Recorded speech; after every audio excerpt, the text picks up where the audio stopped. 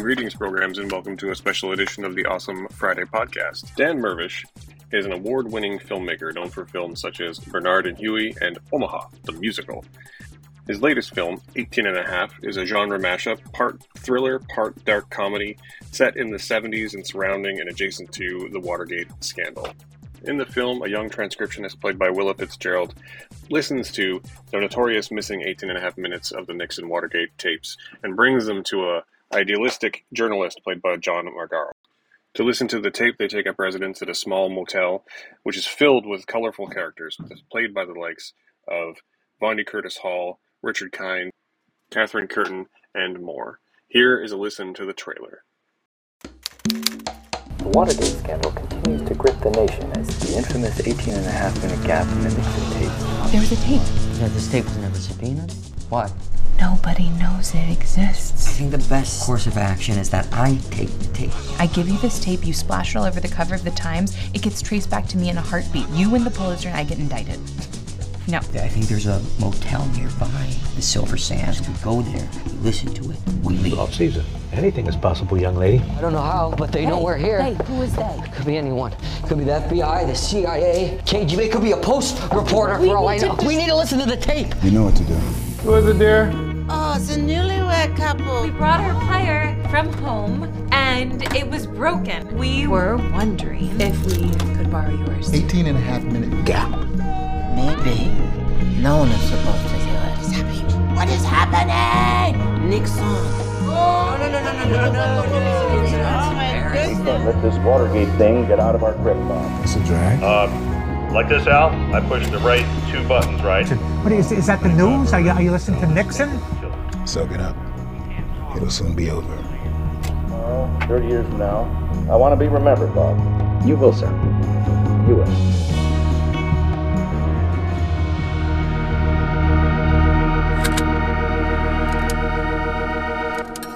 Well, that's no good, Al.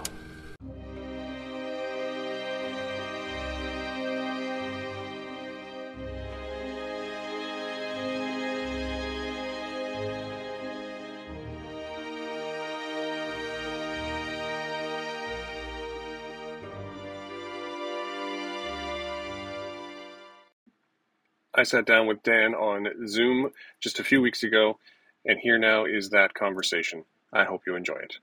Good morning, Dan. My name is Matthew. Nice to meet you. How are you today? Great to meet you, Matthew. Yeah, thanks for having me on.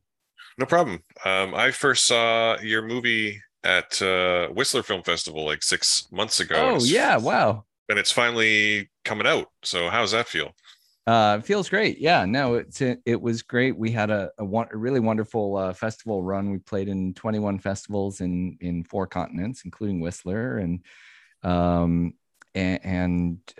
it's nice to finally bring it out to the rest of the country and ultimately the world. Are you feeling a sense of relief, or is it just anxiety? Like where are you at with it right now? With my emotional health? I feel pretty good about it. We've had, it's really nice seeing it with in different parts of the US or for our theatrical release, and audiences genuinely seem to like it. So that's relief. But it's, I love festival audiences because they usually get a lot of people in the door. So it's, in some ways, it's harder to do a theatrical release because honestly, not as many people show up, especially in the middle of the pandemic. But we've been kind of, somewhat by luck and somewhat by design, we've been kind of riding the troughs of the COVID waves. So we, in the fall with Whistler, for example, we were in that trough between Delta and Omicron. Mm-hmm. And, for like 2 months, we played 10 festivals there. And then in the spring, between the Omicron and World War III, we played about another 10 festivals. So, and now we're kind of between World War III and monkeypox, that'll be the next thing. So, we've got a little limited window here where it's been good to play in theaters along with Top Gun, which is our colleague in theaters right now. So. Right. It's a natural pairing too. Yeah, really. absolutely. Well, someone said we both had really good sound design. So I was like, all right, yeah, I'll take it. I'll take that. Absolutely. Yes. Yeah. Well, I guess the first question, and I'm sure it's a question you've had a lot, but why Watergate and why now? Well, yeah, I mean, this was kind of inspired by the November 2016 presidential election here in the States when Donald Trump got elected. That just coincidentally, that same day, I was going out to see Jules Feiffer, who wrote my last film, Bernard and Huey. And Feiffer had gotten a Pulitzer Prize for cartooning for The Village Voice, for mainly for his Nixon and Watergate cartoons. So inevitably the comparisons we discussed were between Nixon and Trump and how many impeachments could we possibly have in the next 4 years. And then that night, I wound up staying at this place called the Silver Sands Motel, which is in Greenport, New York. This is all the tip of Long Island in New York. And my buddy Terry had inherited this place basically from his grandparents, and who had built it in the 50s and 60s. And he very smartly preserved it kind of as if it was, still set in 1974. And they do a lot of fashion shoots out there, but no one had ever shot a full feature. And he said, well, if you come up with an idea, we're closed in the winter and you and the cast and crew can all stay out here. So then it was a question of how do you get a Watergate film, because it looked like 1974, we had Watergate on the mind. How do you film that at a seaside resort, and then coming up with the storyline behind it? But honestly, I'd been thinking about Watergate for years. I worked in Washington as a Senate speechwriter in the early 90s, I guess, before I went to film school. And I knew some people tangentially involved with Watergate and presidential campaign in 72. So, and it's something I'd been thinking about, had written about a little bit in another context. So I'd always kind of wanted to do something Watergate related, because it is such a great trove of,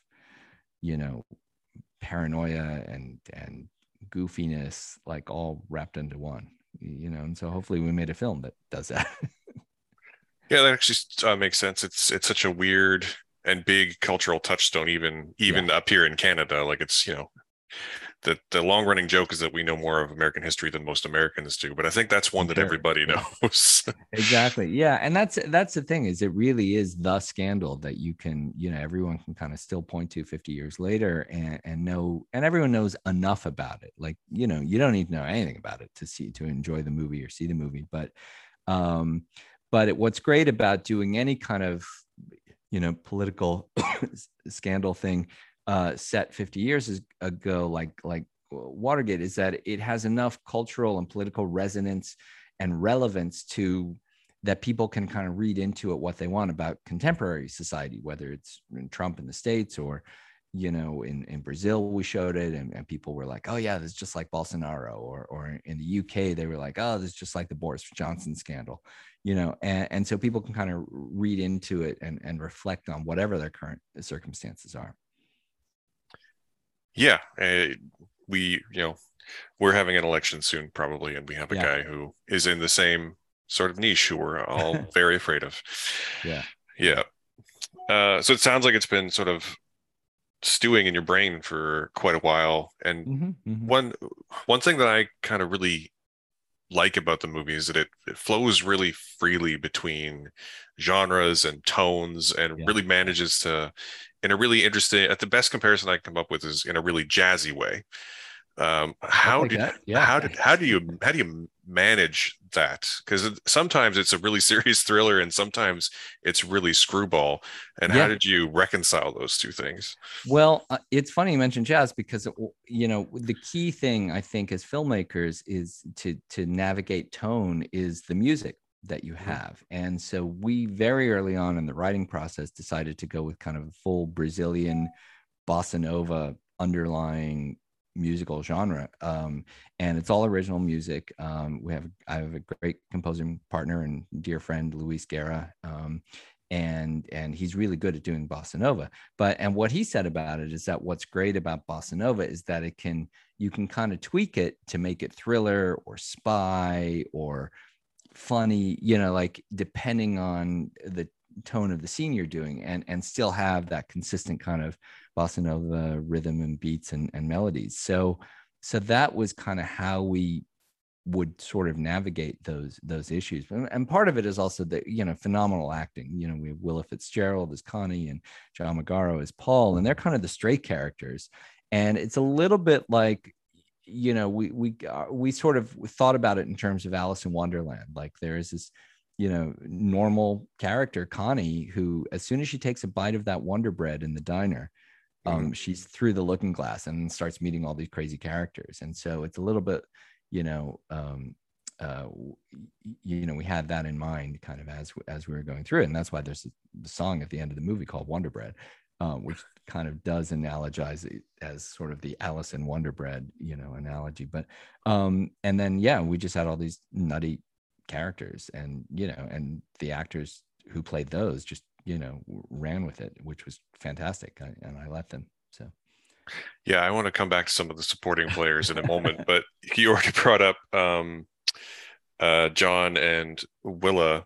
How did you connect with them to start, and then how did you did you have to like mold the characters to them, or did they just fall right into it?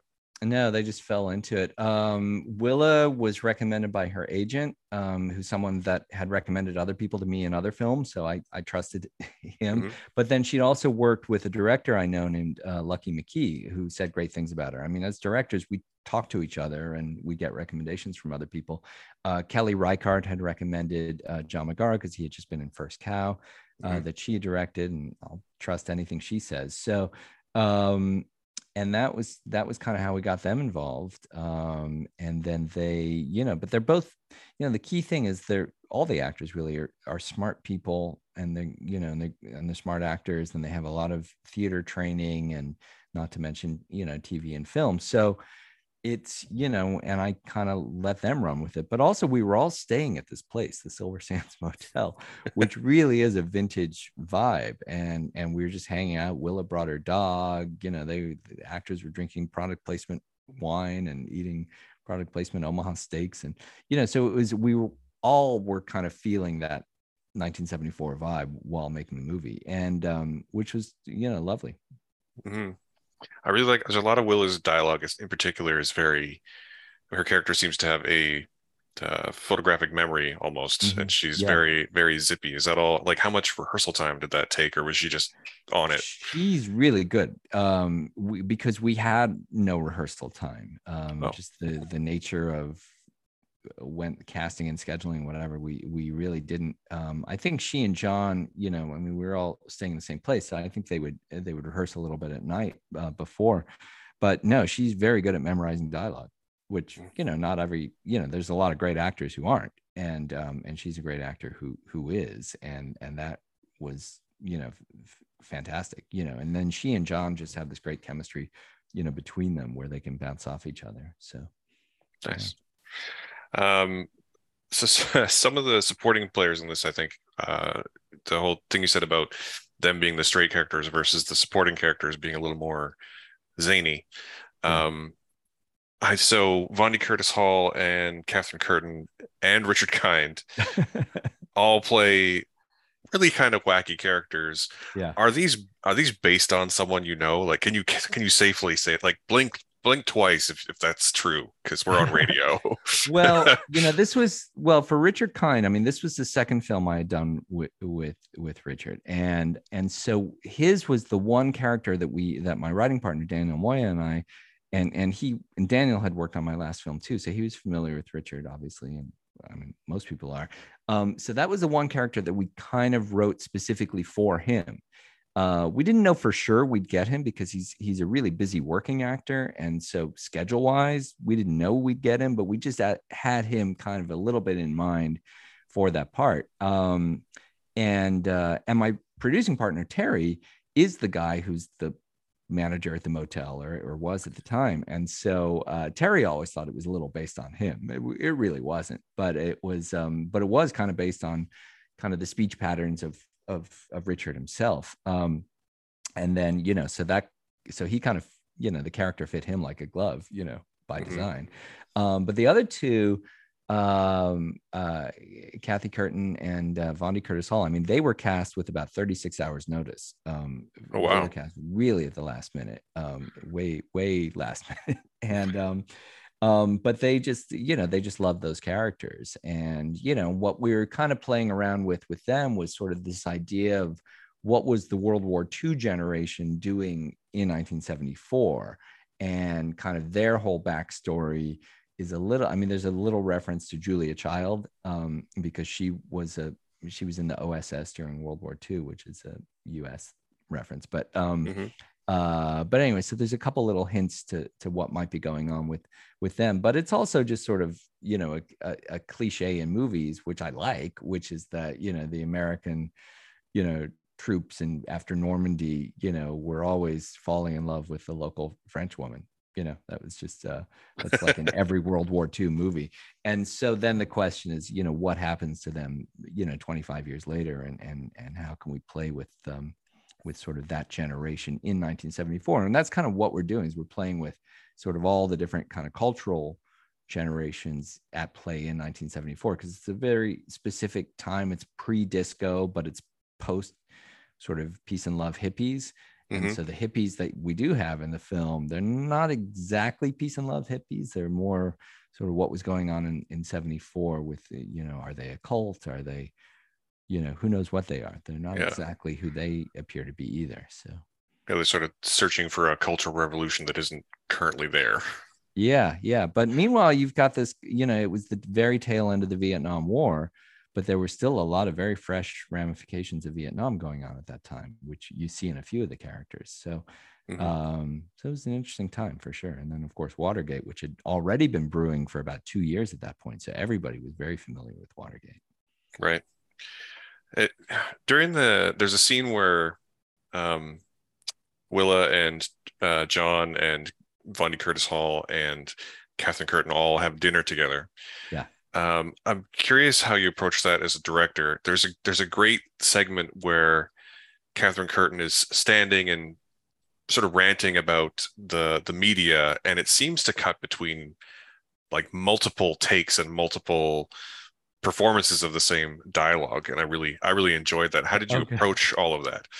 Well, that's that very specific kind of jump cut technique is something I've done in every one of my movies in at least one scene. And it kind of goes to back when and I'm actually staring at my negative right now from my very first film, which was shot on 35 millimeter short ends, which was a way you would make low budget indie films in the 90s, where you only had like 40 seconds per take because you were using these leftover film from other films. And so you kind of had to do these kind of jump cut techniques. But then just in editing, I like doing that. And I mean, this film, I'm the editor, but other films I've worked on my own editing on all my films, at least to a certain extent. But it also kind of fit with that montage. It also fit with the fact that we had just cast her 36 hours before, and she could not memorize. I mean, she was the first one to tell me this. She's like, I can't memorize a 2-page monologue, by tomorrow. And I didn't blame her. But I also knew that that I wanted to do that scene in that style. And I said, this is great, because then you don't have to stress over memorizing everything in all one take. I don't have to stress over how I'm going to shoot it, because I know I'm going to shoot it in this particular style. And the other actors don't have to stress and worry about it. So, that's part of what you do as a director, hopefully, is that you kind of see what your actors can do and which combinations of actors can do a 5-minute oneer, and which ones do you need to cut up, and then finding a creative way to edit and shoot that in a way that makes sense for the film. And so, in this case, that was kind of how that scene evolved. But it was but it's always a trick I have in my back pocket that I like to use in every film. So this was like, oh yeah, no, this is when we're going to do that. It'll solve a bunch of problems all at once. And in terms of her performance, was it because one of the shorter clips that I really love is when she's in the middle of a rant and it cuts to one where she's like yelling into a baguette as though it's a microphone. Yeah. And it's at some point, are you just like, okay, do it again, but less, and do it again, but like dial it to 12? Like, how did you? Yeah. Was it all her, or were you just like, go? Or no, I was like, yeah, do it again, but this time grab the baguette. Yeah. And And it was great. Like as soon as she did it, we're like, oh yeah, that's going to the film, you know? Yeah, because when you're doing that kind of jump cut editing technique, the trick is that, because normally on a film, you tell the actor, you know, and the actors do this, they do the same take every way, you know, the script supervisor's telling them, oh, use your left hand for this line, your right hand for this line, whatever. But if you know you're going to edit with that technique, you want them to do something different every time. Otherwise it doesn't really cut together very well. So you have to tell them, okay, this time go sit in the chair at this time face that direction, this time face that direction. And which is weird because it's very counterintuitive to what actors are trained to do in film. And the script supervisor's freaking out. She's like, she did it differently this time. I was like, I want her to do it differently this time. You know, that's how this is going to work. So but yeah, I mean, I think that's, you know, I mean, I hate to say it, but I'm old now, and you know, and I've made it. This is about my 6th film or so, and so I've, you know, that comes a little bit with experience, is knowing that, okay, this, you know, for this scene you're going to do it this way, this other scene we're going to do it a totally different way. Nice. Well, moving on to some of the other unseen supporting characters, you got Bruce Campbell and John Cryer. And there's a third person, Ted Raimi. Yeah. All to be on the tape. Yeah. And so I actually just finished rewatching the movie, like literally like 20 minutes ago, just in preparation to speak to you today. But one thing I paid more attention to this time than last time was just the dialogue on the tape. And I gotta ask, how tightly scripted was that, or did you just be like, okay, just talk? Is it somewhere in between? No, it's very tightly scripted, and it's by design, because the plan was always to record that dialogue, which is basically 18.5 minutes of the Nixon tape. We were going to always record it in post-production and wait until they were all in LA together at a studio and do it then. And what that meant is that when we were recording it, when we were filming the actors, which is Connie and Paul primarily, reacting to the tape, we had to have a scratch track, which my writing partner, Daniel, and our script supervisor, Tamara, and I think I played Nixon in that one. You know, it was all scripted, and we recorded the scratch track, which then Daniel was listening to on an iPhone, tucked into a corner in the room, and would yell out very specific cues. So we'd rehearsed it with Willa and John reacting to these certain cues at different points, because they talk to, you know, and react to the tape. And so then we had like these one-word cues, you know, couch or ITT or Liddy or things like that Daniel would kind of shout out. And I was just listening to Dailies again a couple of weeks ago, and you can hear like this disembodied voice like shout these little cue words. But anyway, what that meant is then when we did record the tape, it had to be pretty much exactly as the scratch track had been. So now in our case, we started shooting March 3rd, 2020. What could possibly go wrong in March of 2020? And we made it about 11 days into the shoot. We found out we were one of the last films shooting in North America, and we shut down for the pandemic like everyone else.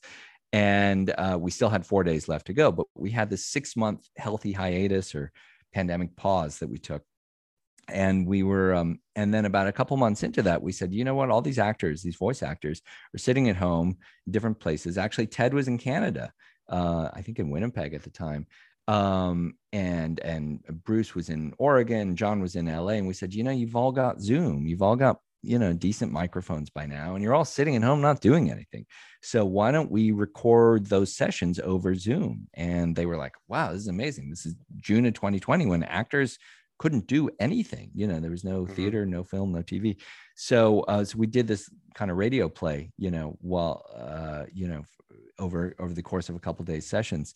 And what was great was we had the scripted sections, but then we did allow a little bit of improv because there's 2 layers of the tape.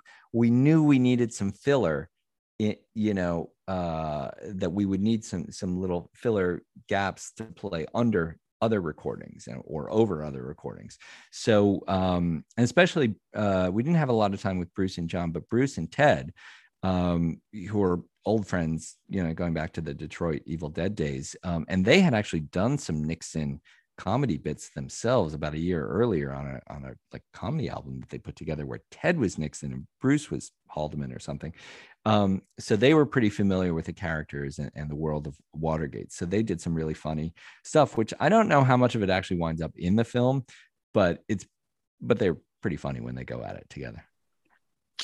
Yeah, you can definitely tell that they are old friends. Mm-hmm. The way they riff off one another. They are exactly. Yeah, you can definitely tell they've known each other since film school. Since they were teenagers. I mean, really. And Bruce was the one who recommended Ted. I mean, it wasn't a coincidence. We needed someone, and Bruce was like, yeah, let's call Teddy. Yeah, cool. Well, now that the film is coming out, is there looking back? I mean, obviously, the pandemic impacted things, but is there anything you would do differently if you had to do it over? No, not really. I mean, I hate to say it, but that 6-month gap, and then we came back in September 2020 when Screen Actors Guild and Directors Guild had the kind of COVID safe protocols, and we were one of the first films back. I mean, it was very stressful to shoot then for sure. But that 6-month gave us a little bit of time to kind of tweak the script and go, oh, we need a little bit more of this, or we need a little bit less of that. And I mean, look, as filmmakers, whether you're making an independent film or a studio film, you always want more money and more time, to do everything. But I have very few complaints about this. I mean, with that extra time gave us time to work on the script. It gave us time to edit the first 80% of the film. But it also gave us time to work on the music too. And so consequently, we have 63-minute soundtrack album that's available out now on iTunes and Spotify and wherever fine soundtrack albums are sold.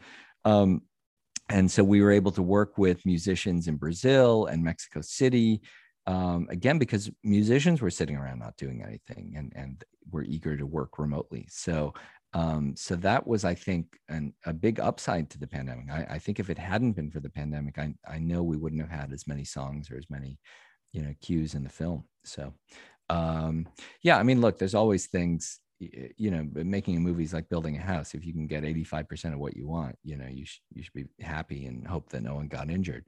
So and to that end, I think we did okay. No one got COVID while we were shooting the film, and I think more of us have gotten it during the festival circuit, but we're still alive, so that's good.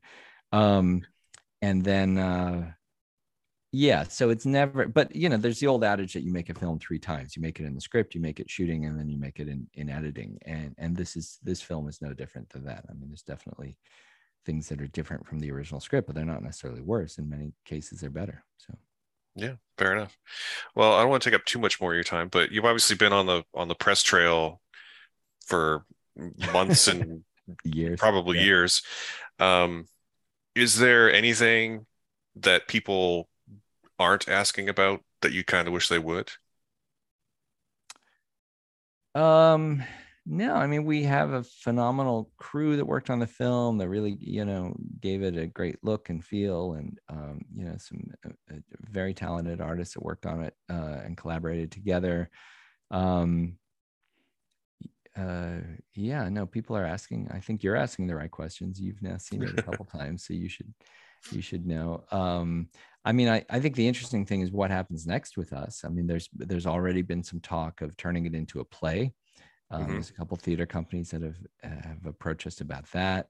There's some chatter about turning it into an episodic series, because without giving away the ending, that we leave a lot open to what happens next, and that was kind of intentional to not wrap things up completely. So we'll see what happens with it next, but it's been a fun project. It's all original material from us, so we can kind of do with it what we want. And the soundtrack itself is, it's one starting point, but I think there's still some life in 18 and a half, one way or the other. But for now, we just want people to watch the movie. So wherever they can. I mean, it's playing in theaters in the US, and then in Canada, it'll be coming out on VOD on July 5th. And then the UK on July 11th, in the UK and Ireland. But then it's also going to be playing on airplanes in September, various airlines, and then DVD and Blu-ray coming up. So there's still a lot for me to do. I mean, definitely. Right. A lot of accounting that has to happen still. the boring stuff that nobody asks questions about, and maybe that's just as well. So maybe. Well, is there any other projects on the horizon? I mean, we're through this and we're through Slam Dance this year, so it's just no, just this. Nothing.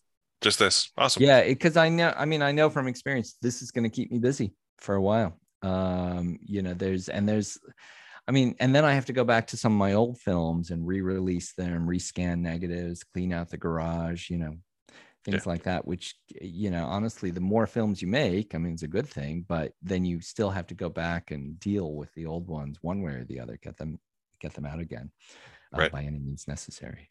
Gotcha. Cool. Well, that's really all I had today. So thank you so much for your time. I very much appreciate it. No, thank you. And I hope, honestly, if the film becomes a play, I would definitely want to see that, just for the record. Well, that's great to hear. But yeah, thank you for your time, and I hope the rest of the release goes great, man. Yeah, thanks, man. Really appreciate it. 18 and a Half is a fun movie, and it is finally coming out on July the 5th on demand. Look for it wherever you look for those things, including in our show notes where there will be on-demand links powered by Just Watch. Thank you so much for listening to this interview. If you like what you've heard, you can support us by giving us a like, a subscription, or a 5-star review on your podcasting platform of choice. Or if you prefer to support us a little more directly, we do, of course, have a Patreon also linked in the show notes. We record this on the unceded lands of the Musqueam, Tsleil-Waututh, and Squamish Nations here in Vancouver, BC. It is produced by me, Matthew, and I want to thank you very much for listening on this awesome Friday.